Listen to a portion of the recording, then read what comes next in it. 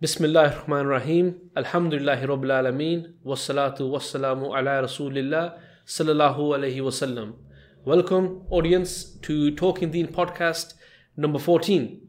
Assalamu alaikum wa rahmatullahi wa barakatuhu. My name is Majid, I'm your host, and today I've, as usual, my main man, Brother Rash. Assalamu alaikum. Rash2K on Instagram. Make sure you guys follow him. And also the return of the Mac. We have the return of JK. Brother JK, obviously people will know you from the Talking Seerah podcast. And inshallah ta'ala, how's it going, brothers?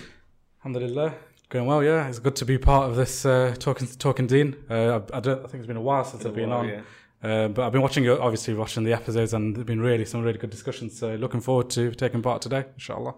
Alhamdulillah. Yeah, last episode as well had a really good discussion about obviously different scholars and things like that, as well as, role models. Yeah. I think, again, we got some good feedback from some youngsters as well, saying that, try to connect a bit more with the type of things they're watching, they're, seeing online and stuff.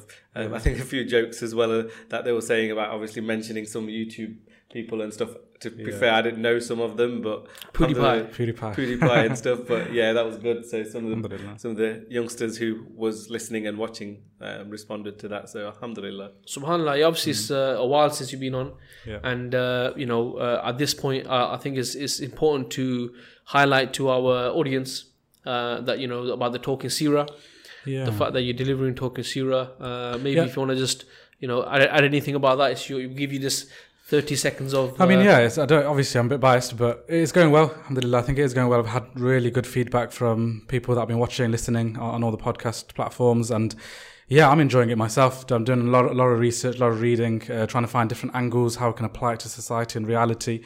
And some of the lessons, and definitely when I'm preparing, when I'm delivering, I feel as though I'm kind of growing into it. At first, obviously, there's a bit of nervousness doing things like that, being on camera. The good thing about this, there's a few people, so you can kind of play off each other, but in front of the camera on your own, sometimes it's a bit difficult. It doesn't come naturally. But alhamdulillah, I think I don't know what you guys think, but I think it's going well, and yeah, it's been received quite well. Alhamdulillah, Alex, I don't really want to big you up too much to your face, but what I would say is it's I find it very, very beneficial. I listen to it in the car, I watch it with the kids, and I think that's the most important thing is the kids, because what's happening with the seerah is, either people see it as a storybook, or they just see it as like a biography, rather than seeing it as something which we can, which we need to see as a guide for our life now.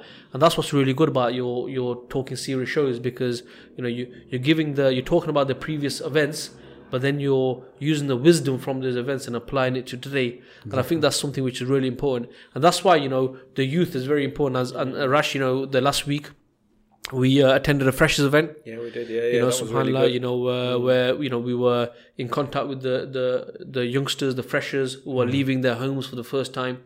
And for those people, especially, when you've been living with your own family and stuff like, maybe in your own community, to leave that now and to live on halls and be around an atmosphere where, in fact, it's pushing you towards the fitna.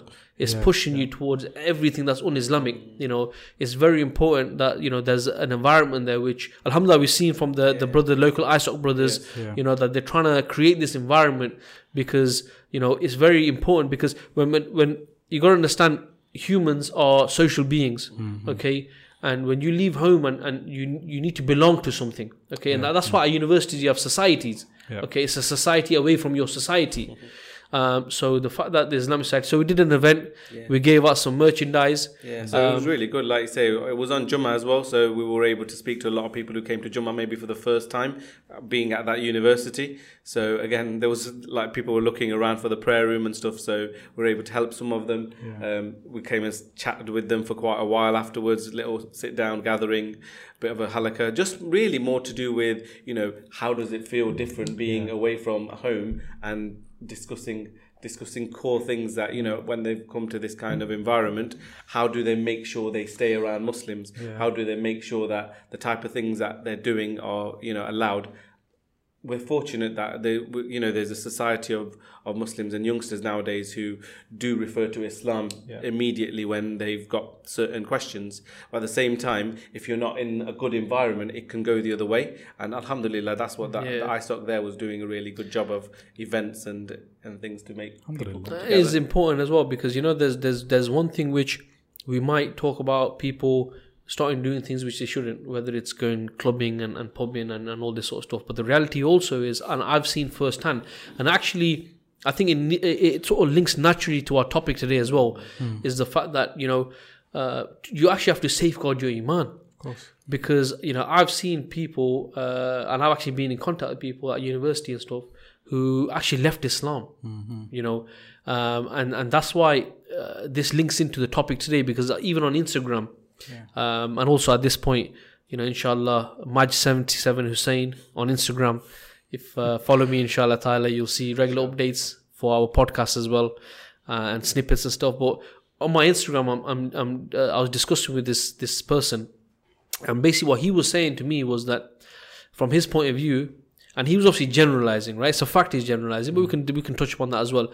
But what he was saying is that a lot of people that he's in contact with, Muslim people in the West, because of science, because of open information, because of prosperity, what he was saying is that a lot of Muslim youth are leaving Islam, okay, and or they were becoming agnostic, but they weren't mention it to their families. They would keep it to themselves. But obviously in their friend circle, obviously I discussed with this guy, and he's non-Muslim anyway, so he was generalizing, because he might paint that picture, and what he probably didn't realize is I also live in the West, and I can also paint another picture.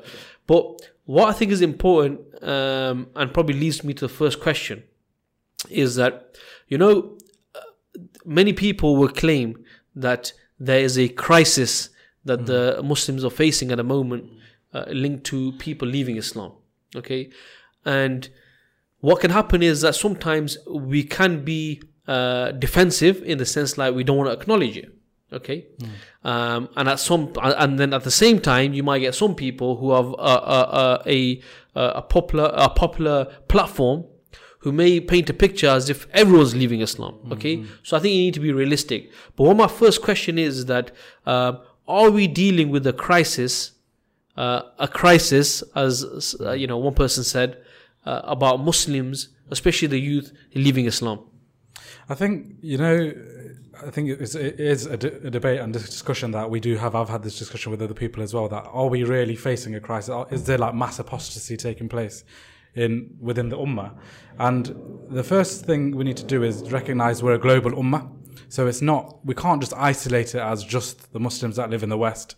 What's their situation? What's the situation of the Muslims that live in the Muslim lands? We're a global ummah. We're a united ummah. We carry the same thoughts. We carry the same aqidah, right? So at a ummah level, at a macro level, from what I've seen, from my experience, from generally when speaking to others, I don't think we have a crisis of mass apostasy. We're an ummah of 1.6 billion. I think we're growing. The fact is, we're not facing mass apostasy, as people are just every day leaving Islam.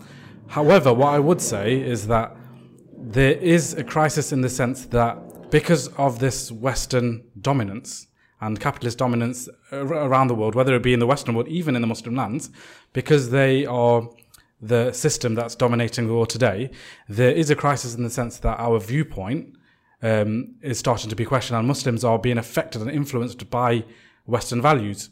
So due to this, they may not be leaving Islam, and they may not, but there's certain questions that are coming up that aren't compatible with. So Islam and Western thought are coming at a clash, right? So when it comes to our youth, they're getting educated, they're taking on board certain views and values that don't really align with Islam. So you may call it science, you may call it Western philosophy that isn't really compatible with the Islamic viewpoint. And the youth, and not just the youth, even kind of the ones that are a bit older, have to make this decision. That, do I carry on with being firm upon my deen and the Islamic values that I have embraced? And the question is, have they really fully embraced this? So that's another question. or do I start to kind of compromise or start to kind of, integrate with Western? And I think this is where the crisis is, rather than mass apostasy. I don't think that is the case. Yeah, well, I tend to think also that it's easy to kind of paint a picture, isn't it, or a label, and just to say, oh yeah, because we know there's certain movements that have started in certain places, movements of ex-Muslims, or even you see the promotion of a lot of ex-Muslims. Yeah. Then you get kind of media painting the fact that, oh, okay, there's lots of people leaving Islam. So it's really easy just to say, okay, that's what's happening. But I actually think it's slightly different to that. So crisis is it's a subjective word. The way I would look at it more so is that there's almost two ends of a spectrum that's happening. There's on one side, you're getting a lot of youth and a lot of Muslims that are coming closer to the deen. When we were younger, the level of understanding of Islam that we might have, if you go to a university and chat to a few brothers like we were doing the other day, the level of Islam that they understood at the age of 20, 21, 18, 19, I'll 100% put my hand up and say I didn't understand Islam as well as them when I was that age. Yeah. But so you see a lot more Muslims, and whether it's the advent of social media, whether it's easy access to information, whether it's YouTube because you got eloquent speakers giving Islam, whether it's even the fact that sometimes, some of the difficult questions will come to shortly, whether it's those ones, and then you see a refutation for it. Yeah. So you might get, I watched this good video of Yusha Evans, and there was this question about, if Allah knows predestined whether you go into Jannah or Jahannam, does that mean you can't change that? You don't know, you don't have free will. Those kind of questions. Yeah. In the past, if you didn't have someone else coming to the fore and going, this is how you answer this question, this is how Islam completely and correctly can answer that question for you, you might have questioned. So I think there's one end of the spectrum where Muslims are becoming more practicing, and we're seeing a positive. But at the same time, because of what you said, is that the secular society and the society at large being dominated by a certain ideology, that's affecting Muslims and non-Muslims.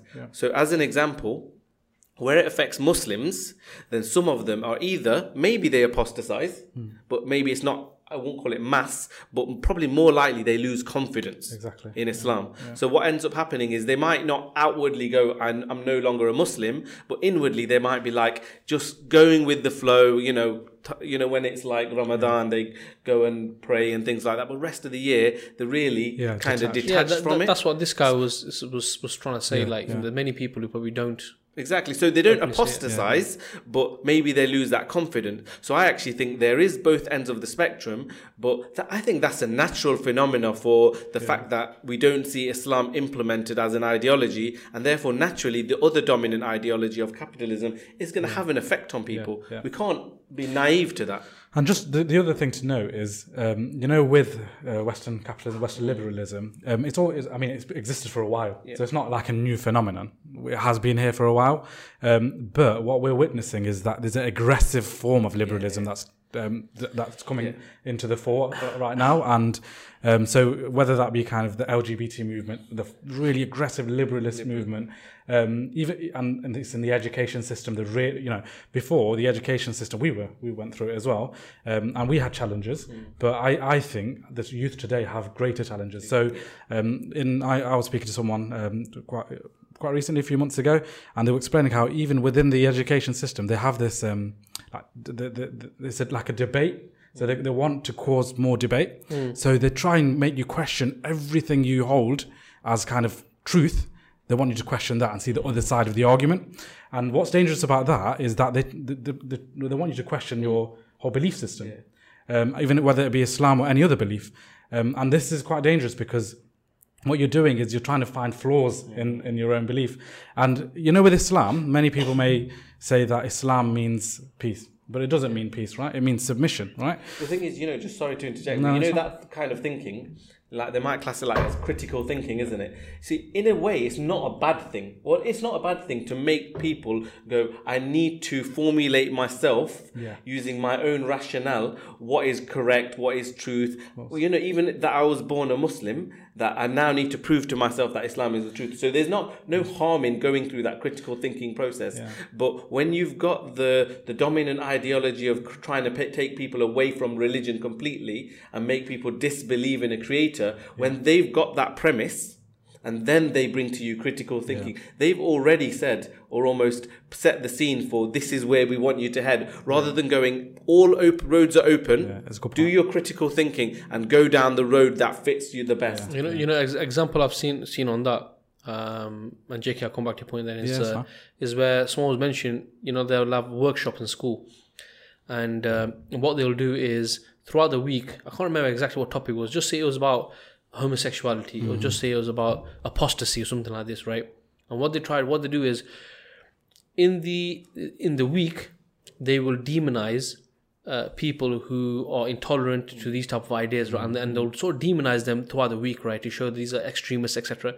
And then at the end of the week, they'll say, put your hands up if you're against homosexuality. Yeah. Exactly. Now at that stage, right? Very strategic. Yeah, even if the child believes somewhere, but at that stage, because of the peer pressure, and that's what that classroom, imagine now that's society. Exactly. And that's exactly what's happening, right? Definitely. But back to your point, then I'll move on to the next question. Yeah, all I was going to say is that, with us being, and the youth and as Muslims living in the West, we have this, with Islam meaning submission, right? We're slaves of Allah, right?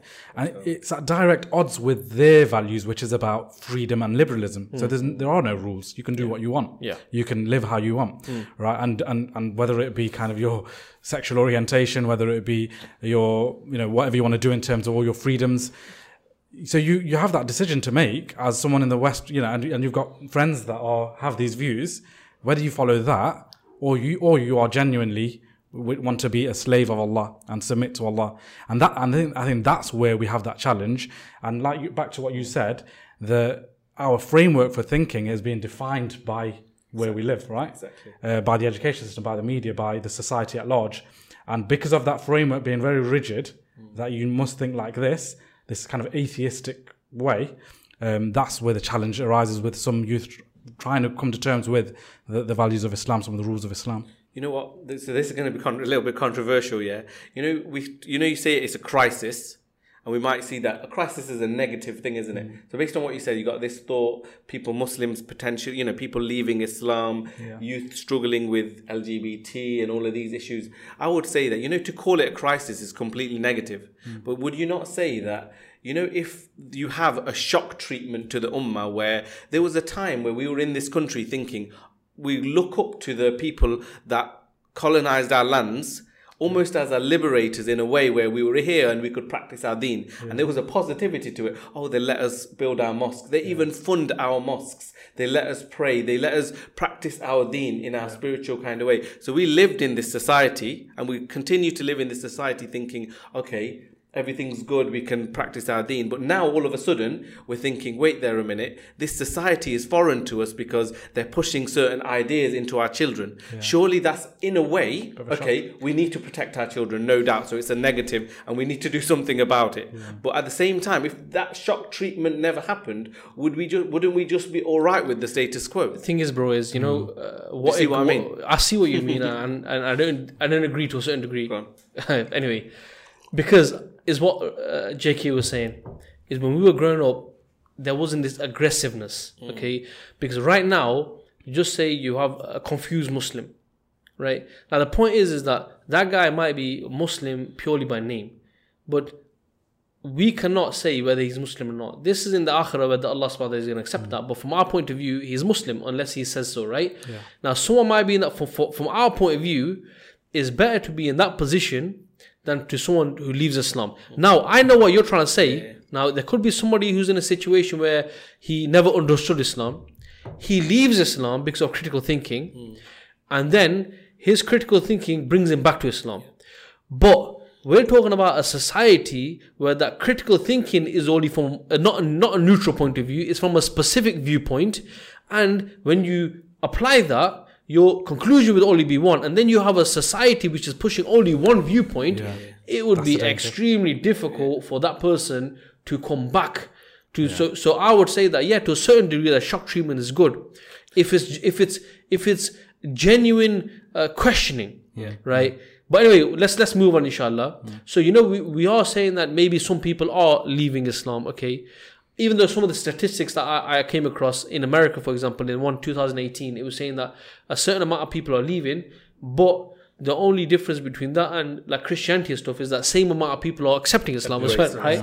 And in that respect, I might give a bit of credit to your point of view. What I mean by that, okay, I'm not saying it's good if any Muslim leaves Islam, but maybe you've got a percentage that's leaving who never understood it and is being replaced by a percentage who understand it. And Allah subhanahu wa ta'ala says that He will replace you with people, with better people. Now, I'm not prophesizing going but link to your point. But anyway, one more question is that did come from that element of shock treatment, isn't it? Yeah. So when 9/11 happened and when all of these things happened, whereby they're now having to talk about Islam in the media more. Yeah.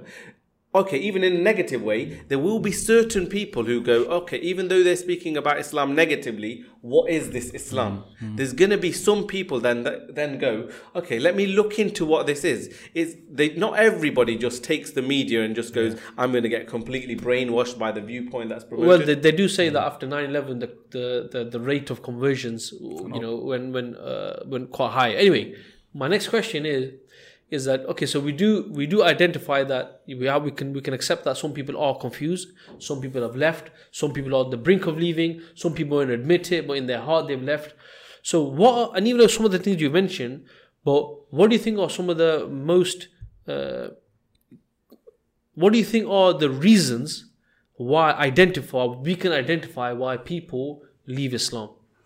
Yeah, some of the reasons. One of the main reasons we hear is that the supposed incompatibility of Islam with modern science. Excellent. Right? So this is where, just to break that down, basically that there's certain things within Islam, certain facts in Islam, truths, that don't really comply with what they term modern day science. And the reason I'm saying modern day science, I'm not being critical of science, because science has its place. Scientific thinking has its place, right? But the way they use the term modern science is very ideologically driven. So they have brought in certain things that they teach as fact and as science, but in fact they're not science, right? So I'll give you an example. The theory of evolution, the Big Bang Theory, they claim these to be kind of scientific facts, but they're not. They're theoretical, as the name suggests. They're theory, right? Yeah. And they have no basis. They're taught as facts. They're taught as facts. And not to get too technical, but what is science? So what science is a practical experiment based on things that you can observe, tangible things you can observe, right? Things that they're speaking about that they claim to be science, like evolution, isn't observable. There's no observable evidence, right? So then this isn't science. It's just a philosophy. It's a theory, right? And what's happening is that because these are in the education system, even when we grew up, they were taught to us as absolute fact. There's no doubt within this. When there's certain things within Islam that don't conform to this, that's when some of the youth may start questioning, right? And that could be, for example, the hereafter. That could be certain things within Islam, whether it be stories in the Quran or facts in the Quran that talk about how Yusuf alayhi salam was in the belly of a whale, and Yunus alayhi salam was in the belly of a whale. For example, how can this be? This doesn't agree with science. Or whether it be Ya'juj and Ma'juj living amongst us for so many years, thousands of years. That's an interesting one, the Ya'juj wa Ma'juj, because of the latest issues of the controversy, shall we say, in regards to Dr. Yasir Qadhi, isn't it?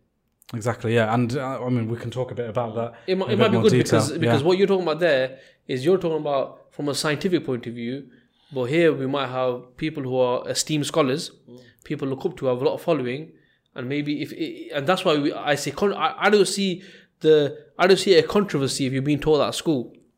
Yeah. But if someone is someone who we hold in high esteem and is a scholar, and if they are saying things, that's going to even add to the confusion, I think. So maybe you want to just touch upon that. Yeah, definitely. I think this is the point, that we're not just talking about the youth.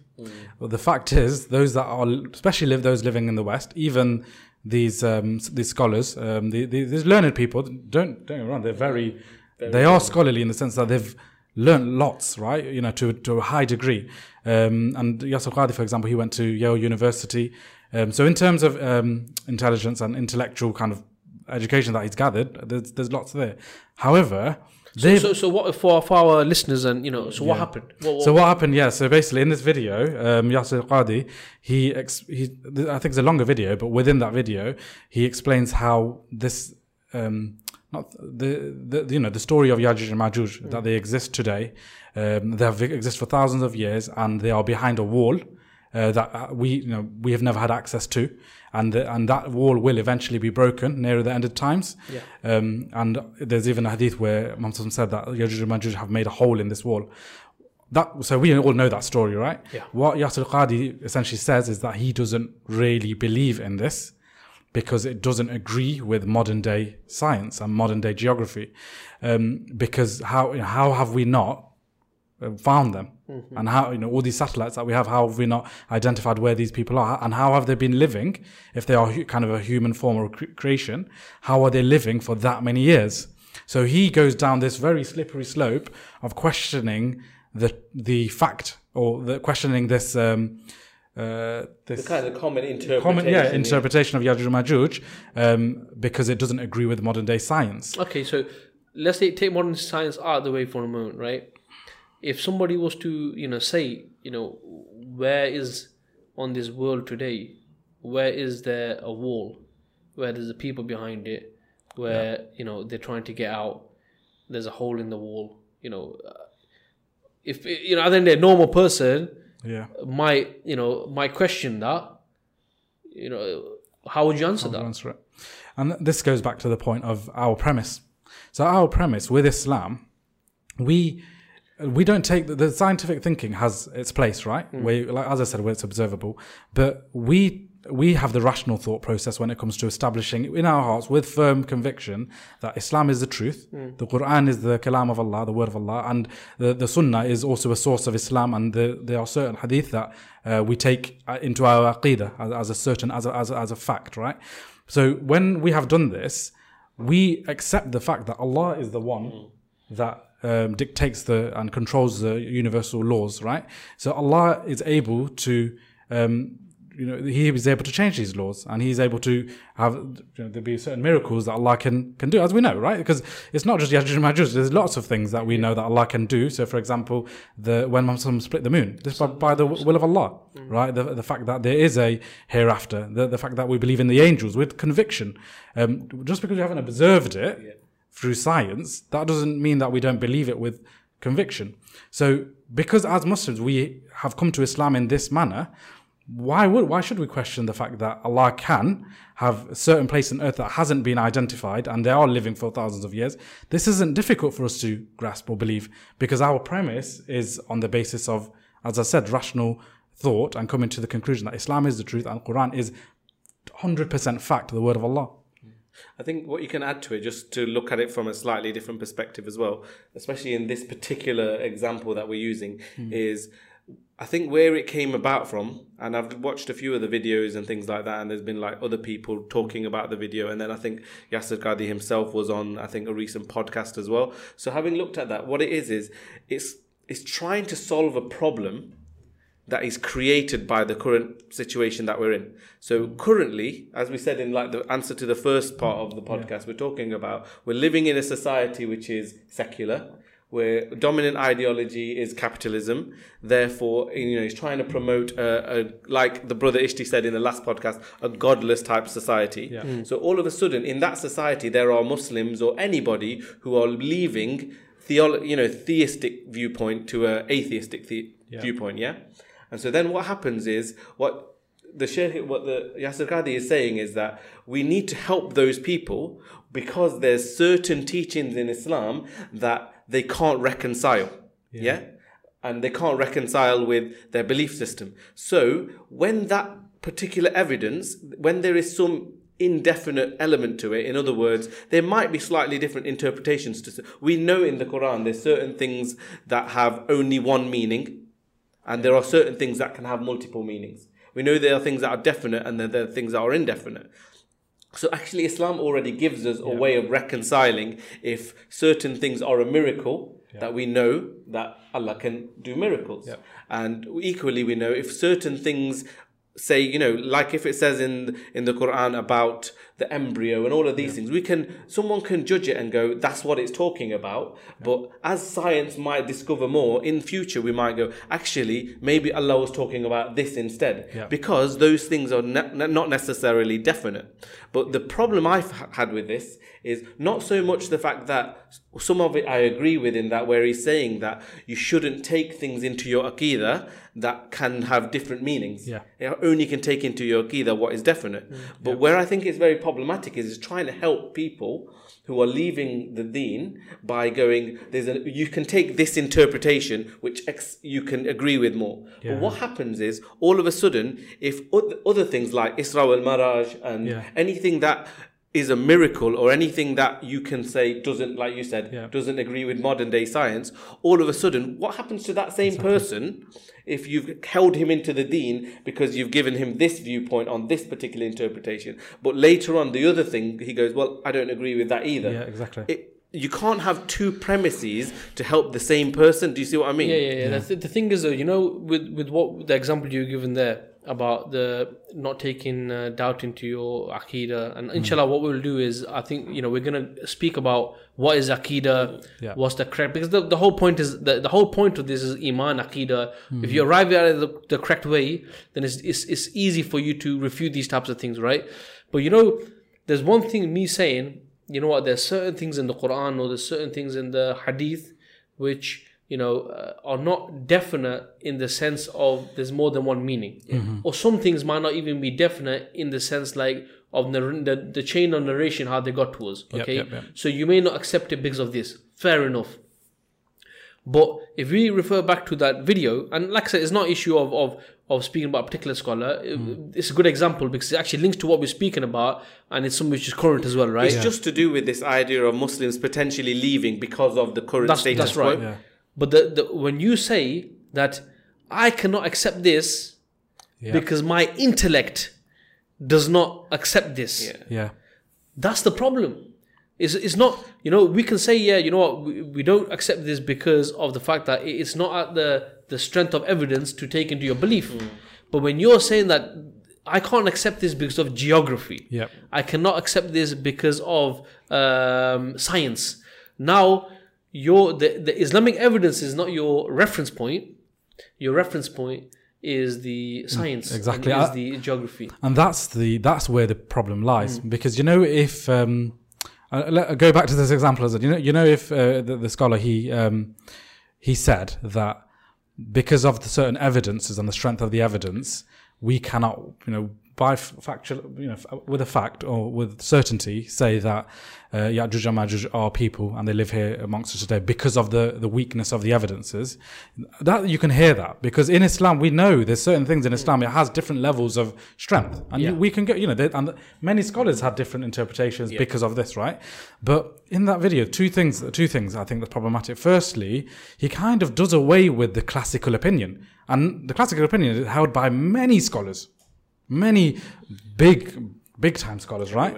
So you can't just do away with them because they have come to it on a certain basis, right? So that's one problem I have with that. And the second problem, like you said, is that he doesn't say it on the basis of strength of evidence. He says, you know, to kind of quote him, paraphrase, is that the reason I don't really accept this is because it doesn't agree with modern day science and geography. That's where the problem lies. And even my intellect, and that's what Rash's point is. The point he's making is the fact that the way you perceive the reality.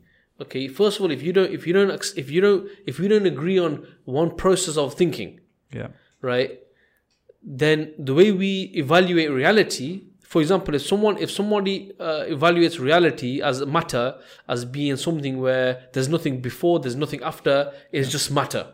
But there's another person who, you know, he evaluates reality as being something which is created. Okay, their viewpoints are different.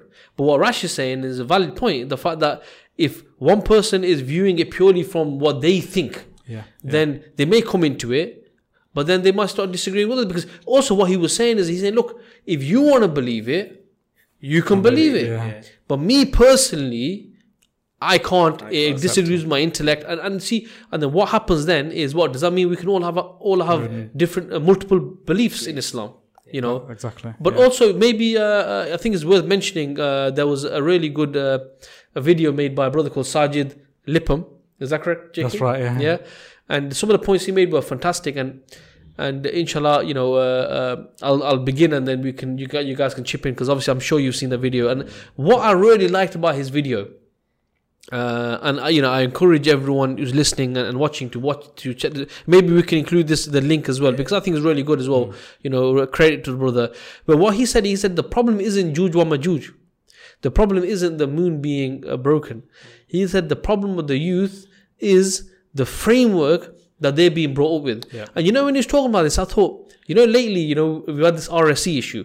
And we've had Muslims, your parents, getting vexed up and it's understandable because that's the nonsense they're teaching. But what this guy was saying is that basically what we're doing is when we're sending our children to these schools, basically they're being taught atheism. Yeah. In reality, right? They're being taught atheism. Going back to your points about Big Bang and stuff like this, even though they call it theory, but the way it's taught is like it's a fact, right? So the thing is that has it never occurred to us that we might be a bit agitated now because of RSC and stuff, but we never ever thought that we might be sending our children getting these atheistic ideas, and then later on in life, if we don't understand Islam ourselves, and when they have questions, and then either you don't have an answer or you answer it in some mumbo jumbo style, right? To them it's like, yo, that don't make sense. You've sent them to institutions where they're being told to think critically, to think about things. Don't just think blindly. But then but when it comes to the deen, you give answers where it has no explanation. So I think the first point what he was saying, and to quote from him, he was saying that the problem is the foundational worldview. That if your foundational worldview is based on Quran and Sunnah, then these evidences, the issue of Juj wa Majuj and all these other issues, you're going to see it through that lens. But if your foundational worldview is a godless worldview, or it's atheistic worldview, if atheistic, that's a word, right? Yeah, atheism. You can use it. We can use it, yeah, okay. Then when you come across these things, you're going to look at purely from the fact that how can it be that someone stayed in the belly of a whale for so long? How can the Messenger sallallahu alaihi wasallam, just through pointing towards the moon, how can he crack it, split it into two? How can Musa alayhi salam split the sea? Yeah, so actually the brother gave a really good example in his video. Actually, he did actually give the example of Abu Bakr as-Siddiq after the event of Isra wal Miraj, and he was saying that the response of Abu Bakr as-Siddiq when people came to him and immediately said, look, this is what the Prophet ﷺ is saying. He's saying that he was able to travel all the way to Al-Quds and ascend to the heavens in a single night. And Abu Bakr as-Siddiq said, look, if he said it, then it happened. And the reason he was able to be so firm on that is he'd already set his, like you said, the world view of the premise is already Quran and Sunnah. The premise is this is the Prophet of Allah subhanahu wa ta'ala. Whatever he says is revelation in itself. If he said it, then it happened. And having that kind of firmness is what we should have ourselves. And I thought that was a really good example to use. Yeah, subhanAllah. And actually, the way he described it, what he said was that when he mentioned the example, he said that the example of Abu Bakr radiallahu anhu, this was an example of true reason and true intellect. And what he said was that true intellect is submitting your intellect to what the Quran and the Sunnah has been revealed, right? What's been brought, i.e. the Quran and the Sunnah. But also what he said is that taking something from the Quran and Sunnah and try to change it to fit your own intellect, that is true ignorance. Subhanallah. Exactly. So, we can see that some of the examples that you guys are given there, especially the Juj wa Majuj one, is something where, we've said that if you have a certain viewpoint and then you look at these events in a certain way, that's when you can probably see where if people haven't arrived at Islam in the correct way, then they will either lose confidence, they'll be confused, and also if they go to people of knowledge and they ask them the questions, and like this one brother was telling me that some people, when they have these questions, when they go to certain people, they're afraid that those people are going to be judgmental and say, what kind of Muslim are you?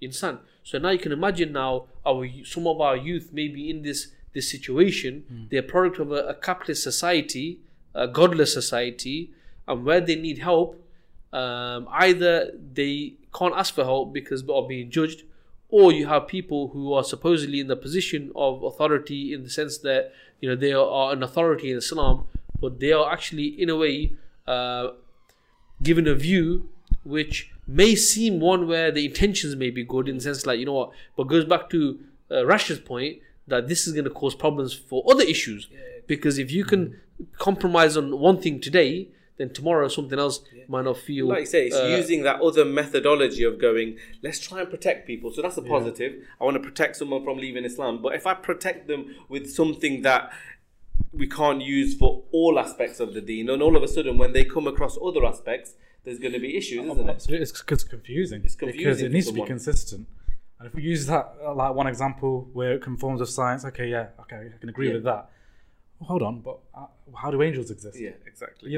That's where it's very dangerous. So we need to be consistent. And even in society, the original, I know we move on to some other aspects, but it's also worth understanding that, when we're talking about why people are leaving Islam, or if they're leaving Islam or losing confidence, those people, it's not just it's kind of the intellectual, the scientific thought side of things. We actually have issues within our own ummah in terms of, people sometimes, there's like cultural things, and they attribute cultural issues to Islam. So a reason for giving that example is a lot of the feminist type movements that have arisen, Islamic feminist type movements, a lot of it is there's cultural reasons why women in Islam are treated in certain ways. It's certain in certain societies, maybe Asian subcontinent type societies as well. So actually, when you have certain cultures that are actually diluting Islam, the correct understanding of Islam, then you have other movements arising that make people, let's question elements of Islam now because... Conflate. Exactly. The culture side of things conflates. So actually, I don't think it's just the scientific side of thinking. It's many things because we don't have comprehensiveness of Islam being implemented that causes this confusion within the youth. SubhanAllah. So that's a fantastic point. And actually, I was going to touch slightly on that. Okay. But it's good that you've said it in the way you have, because a lot of times we do mix things culturally.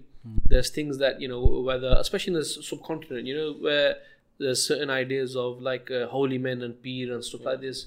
And so when people are listening to stories where, people drowned for 40 years, and then, one guy came along and made a dua or something, and the people came back up, and, to a guy who has not got the foundation in place is going to be something which he just doesn't agree with. But also, what I notice is that not just from the scientific point of view, is I believe I've not come across a single person myself who has left Islam and who has, when giving his reasons to do so, has given any reasons which disproves the existence of a creator, which disproves that the Quran is the speech of Allah subhanahu wa ta'ala. And what I've seen is that when you hear the arguments, they're purely emotional. I came across this, I came across concubines, I came across this thing about the marriage of Muhammad sallallahu alaihi wasallam and Aisha radiallahu anha, and this didn't agree with me, and I couldn't accept it. So what you can see is purely emotional. So what this suggests is that the way these people have even arrived into Islam was on an emotional level, and hence why it took something which was they emotionally couldn't agree with, which actually tipped them, over the side, and they left Islam. Because I've not come across anyone who has rationally, intellectually disproved Islam. So that leads me on to the next question, I think, which is the highlight of this whole discussion about what is the correct way that we need to arrive at Iman, at Aqidah, at Islam. What's the correct way? Is it okay for people to just be born in a Muslim family? Is there certain questions that we need to pose ourselves? What does Islam, what does Allah subhanahu wa ta'ala, what is He asking us to do? How is He commanding us to arrive at Islam? I think that's the important point now. Definitely. I think that is what it leads to. And this is what this whole discussion, if we can take away this point, I think that's, we'll benefit from this discussion, this podcast. And it's back to your point that many of us here in the West, as well as the Muslim world, we potentially have taken Islam to be kind of hereditary. So it's like our parents believed in Islam, so that's why I'm a Muslim. As though it's like a culture, like you said. So Islam isn't a nationalism. Like, we're not just Muslim because oh, but I'm born in a Muslim family, so I'm Muslim. No, Islam is something you have to believe in with certainty, right? And Islam is very different from every other faith and belief system. And the reason I've said belief system is that even atheism falls into that.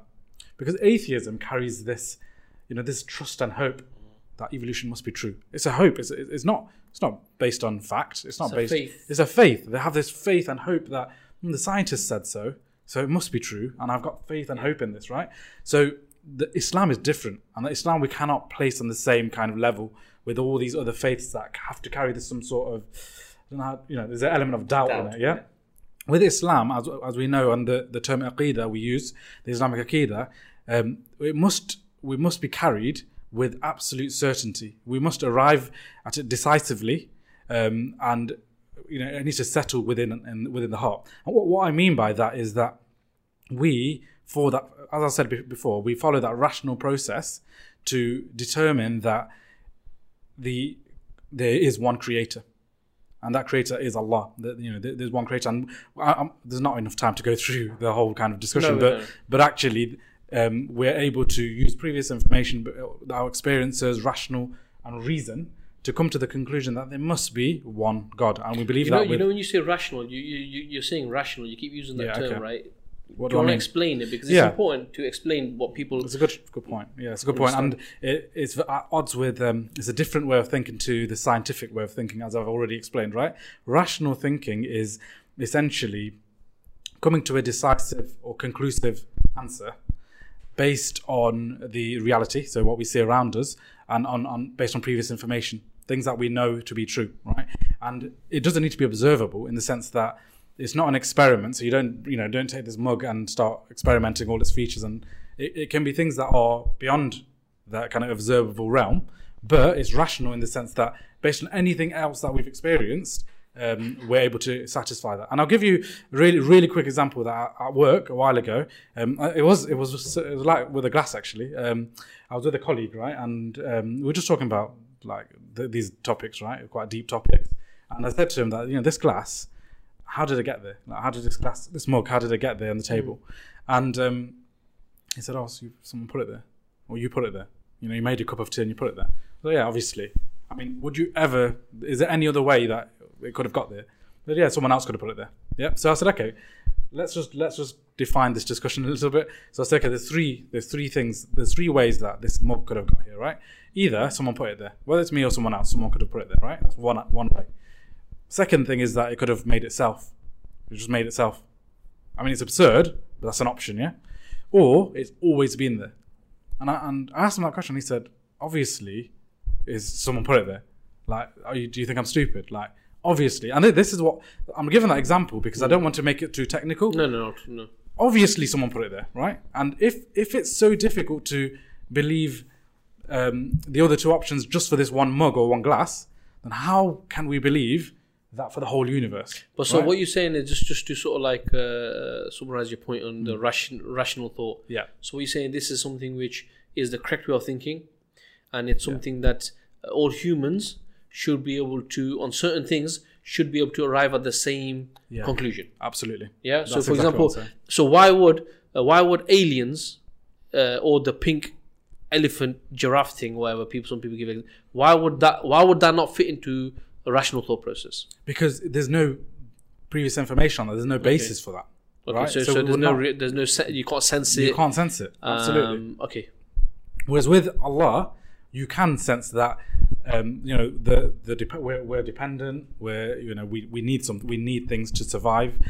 We won't last forever.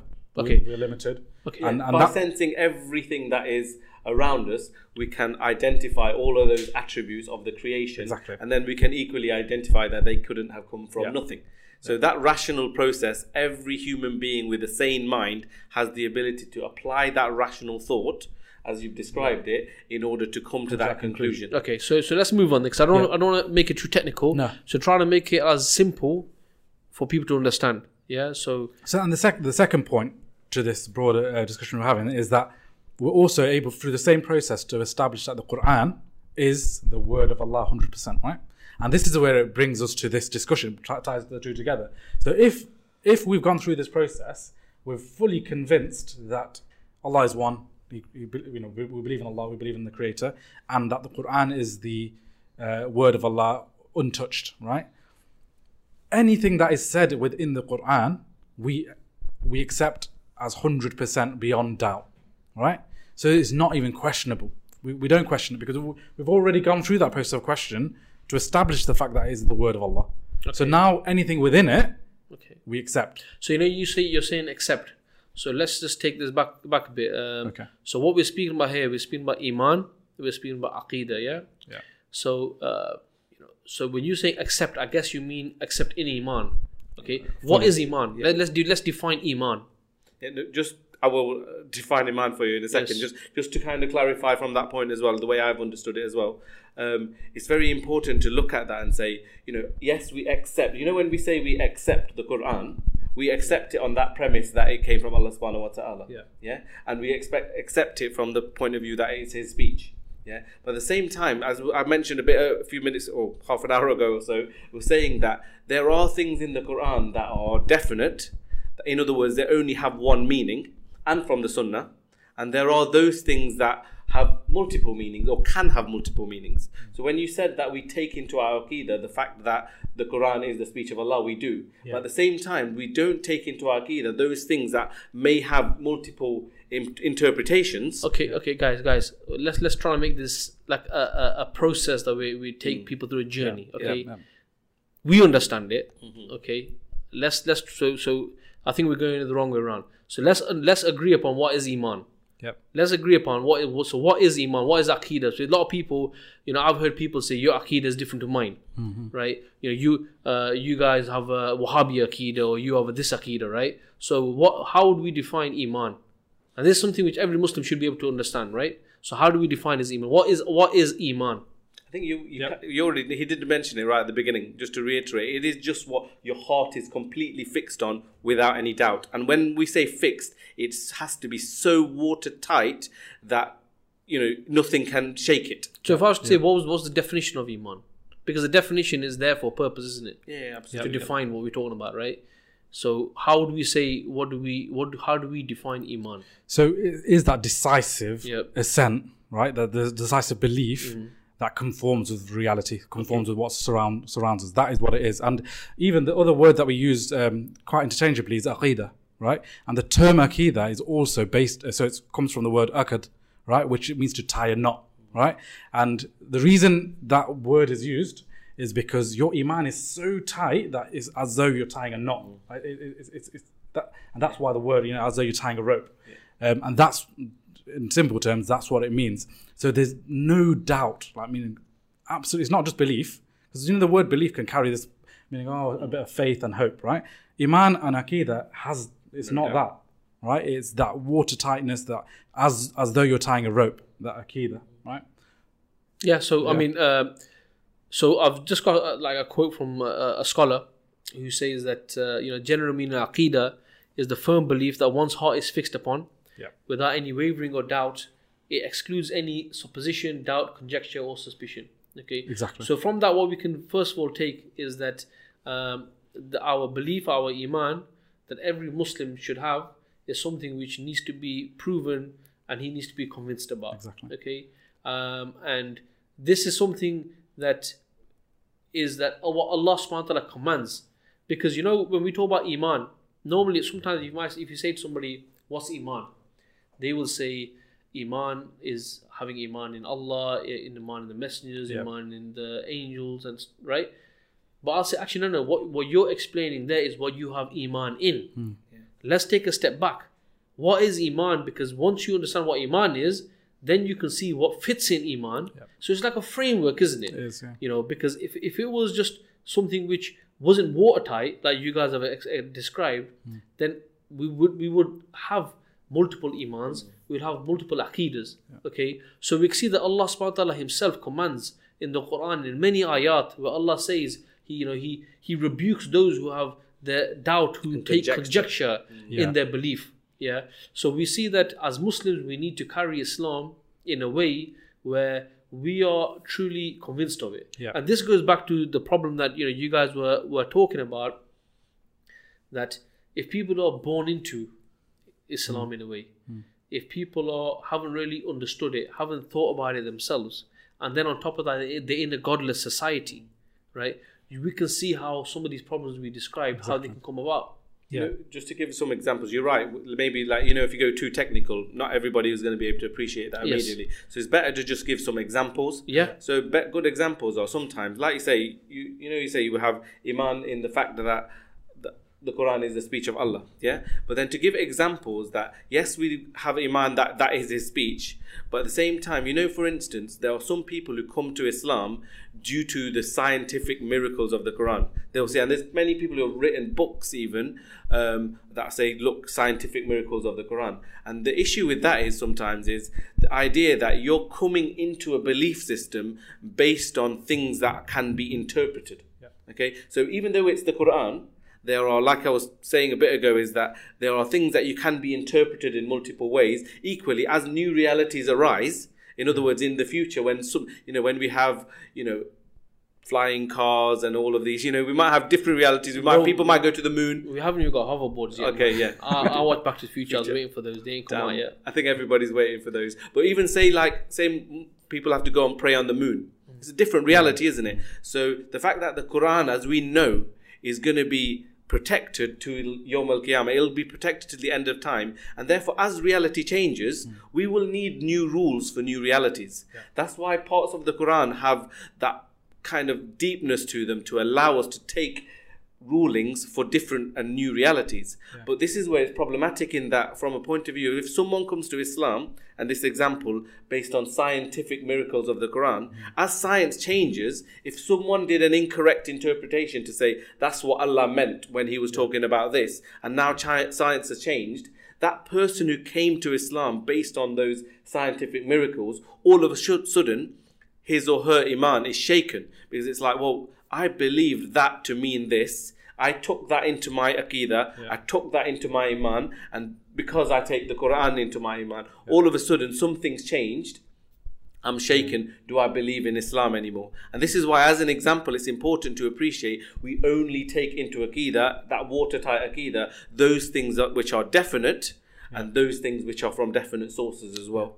And I think it's worth clarifying that. And the example of taking Islam from scientific thought is problematic for that reason. Just to quickly, I know Jake, you want to make a point, but I'll just add to what Rash is saying is that is a fantastic point. He always makes fantastic points anyway, but it's a really good one, because when it talks about this watertight thing, what's it tying around? When the scholars talk about Aqidah, what they said was that as humans, we have something called the Wijdan. Basically, one way a brother described it years and years and years ago. I've always used this example, but if you guys can think of a better one, where it's like your box of emotions. Okay, you have a box of emotions, right? And what you have is your Aqidah is like a rope, and it ties this box of emotions, Wijdan, so tight that now you're emotionally in control, right? Now where your reason and your emotions are in sync. You understand? So what happens is, where the science one, why that would be a problem is, when some new discovery comes out, there's that agitation. Exactly. But when you've arrived at it correctly, the same way when they came to Abu Bakr radiallahu anhu and they said that this is what your companion is saying, he said that's fine. Exactly. I believe that he receives revelation from the heavens was bigger than this. What, why? Because of the Aqidah was so tight, because his emotion was in line, was in check.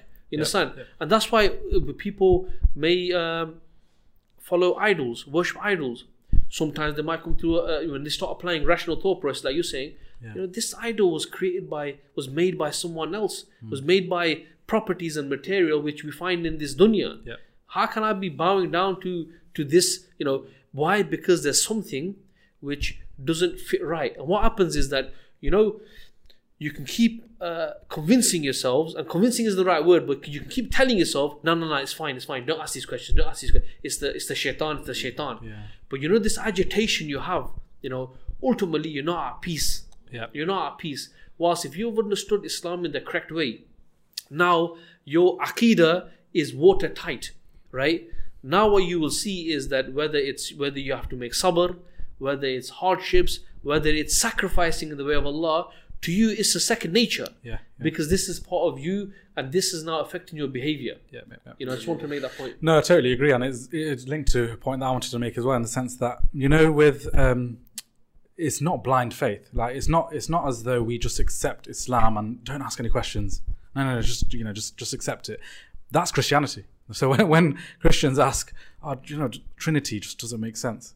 What does the priest do? I'll just accept it. You know, it's just an emotional response. So I just accept it. With Islam, as we've explained, it's not, because we've had that watertightness. We have that iman in Allah, in the Quran, and whatever is in the Quran. No, but the way you've described it there, bro. I listened to a podcast where this guy is a convert. He was saying that he used to go to a Christian school, and he came across two verses which contradicted each other. Okay. So he goes, I went to the teacher, and I said to him, Mr. Teacher, these two verses contradict. And he says, I didn't know that was there. And he goes, I thought this guy is the teacher. Mm-hmm. This guy is the teacher, right? And he goes, from that day. He goes, then he said, okay. He goes, I don't know. He goes, from that day, he goes, I lost faith because... In the Bible, and eventually this was on his road to Islam.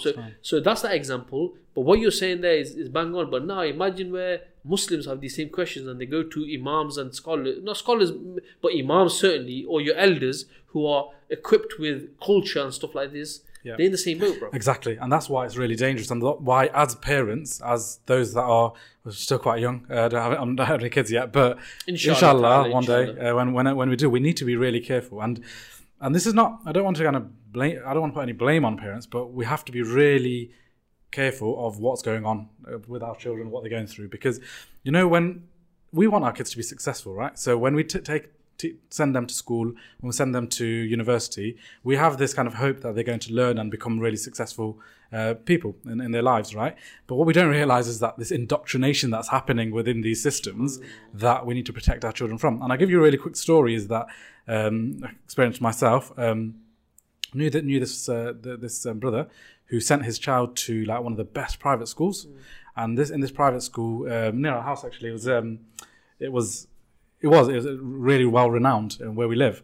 And he this brother came to me and said, my son's questioning Islam and he's on the verge of leaving Islam. Do something. And I said to the brother first, why do you think this is happening? And he said that he's just been really influenced by all the things that they're teaching him at school. And I said, what I said to the brother, sincerely advised him, said, the problem is that when we initially wanted to send them to this school, pay thousands and thousands of pounds to send them to these schools, private schools, we never really thought about this danger that exists within these private schools. Are at the top levels of, you could call it kind of intellect, but they, expose the most kind of ardent beliefs of evolution as being fact and all of this. And I spoke to the young brother to kind of speak to him about why he shouldn't be thinking about leaving Islam and think about it a bit further and go through this process that we were speaking about. And he did take a bit on, but the fact and reality is that it's been embedded so within them that it's really difficult to now change that framework. It's a framework you've lived. Especially because you're this person that they probably don't even know outside, whereas the person who has taught them some of those things are actually the teachers that they're already looking up to, because they're in those institutions where they're thinking, well, to make myself a success, I need to be successful in this institution. We have the best teachers in all of the UK and all of the world in some of these institutions. Surely what they're going to say, especially about some of this kind of topics of critical thinking, about this level of knowledge, surely that teacher's going to know more than some Muslim person who isn't in this field. So there's a natural hesitation to start those discussions with people, and that's where it's quite very problematic and dangerous.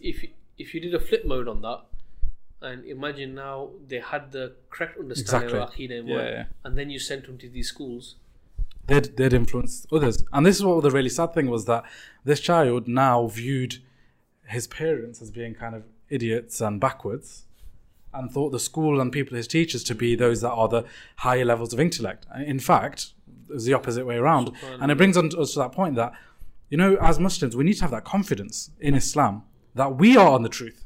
They are on the batil. They're on the falsehood. We're the ones that carry the correct way of thinking. They have the incorrect way of thinking. And when we do have this, we will be able to influence others, right? And that's why it's so important that all of us go through it, as we've explained, establish our iman, our aqidah in this correct manner. And it's why all Muslims need to have this kind of way of coming to the aqidah, because, like for example, especially we're from Asian subcontinents, that kind of culture in that way we've been brought up. Well, yeah, there's a bit of a backward thought element there as well. But you go to mosques and things, and they throw things at you that like forget scientific thought. It's just doesn't come from Quran. Doesn't come from Sunnah. It comes from, like this Peer said this person said this, in a village somewhere this happened and a missile came out of the sky and someone prayed and that missile exploded. You get all of this stuff that, this is not even about believing something on the basis of pure evidence. It's just believing based on emotion of someone. What happens? The kids come into that environment and they go, that's bogus. And they that's when they do the flip mode and they say, I just don't want anything to do with this. So that's why we need to come to Aqidah with decisiveness and not bring all of these other things in, which are either culture, which are completely not based in evidence. And I think that's really important. Yeah, subhanAllah, man. So inshallah, coming to the end of the podcast, just to go over some of the key points, and then make some additional points before we end, which I think is important as well, but we don't need to spend too much time on it. Is that, first of all, is exactly what Rash said, is if we go back to the original discussion, we started off about people leaving Islam, and the reason are to do with society, and the reasons are to do, what it boils down to really is how they've arrived at Islam. That's what it boils down to. If you're living in a society where it's like implementing the Sharia, where at every stage in society, whether it's personal or whether it's societal, all you're being reminded by Islam, the intellectual proofs. I'm not talking about blind faith, intellectual proofs. You can see that what it would produce. It would produce your Imam Shafi'i and Imam Malik and all these great people in the past, right? And now when we look at the society, the fact that there's no Islamic State, the fact that the Islamic State has been absent for so long, the fact that the colonialists are ruling the world, the fact that some of the Muslims are in the West, the fact that we go to the same schools, etc., etc. So when we talk about crisis, going back to my point, I'm not going to use the Rocky theme music again, but if you think about it, put all those things into the mix, and the fact that we're still holding on to our deen, right, and we still haven't all apostatized, actually shows how strong the deen is. And imagine if it was being implemented, what you would be producing, as in the people, the personnel, the industries, the technology, etc. So I think the key point to take away really is, and for everyone, for all the listeners and people watching, is that your iman, your aqidah, we have to understand this, right? This is the fundamental question in our life, and we have to understand it ourselves and teach it to our kids. But also, before we end, a few moments, and I think is important, is that what we see from this is that as Muslims, as an ummah, we see that the unifying factor for the ummah is the iman, is the aqidah. That's why if we understand in the correct, if we all understood in the correct way, we wouldn't allow the enemies of Islam to divide us on this is your aqidah and this is your aqidah.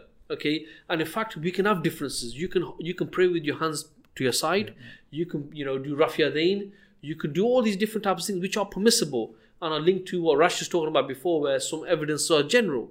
But when it comes to your aqidah, and if you use the framework where every single thing has to be definite, every single human can agree to this, then we can see that this would have the unifying factor, and we would see, subhanallah, that it would be more difficult for the enemies, the plots of the enemies of Islam, who are trying to divide us. Just a really, really quick point. Your point about that it's a unifying factor.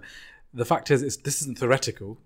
In history, in the golden age of Islam, the Islamic Aqidah did unify entire nations that were different tribes, different languages, but it did. So it's not like a theory. It did happen, and it can happen again.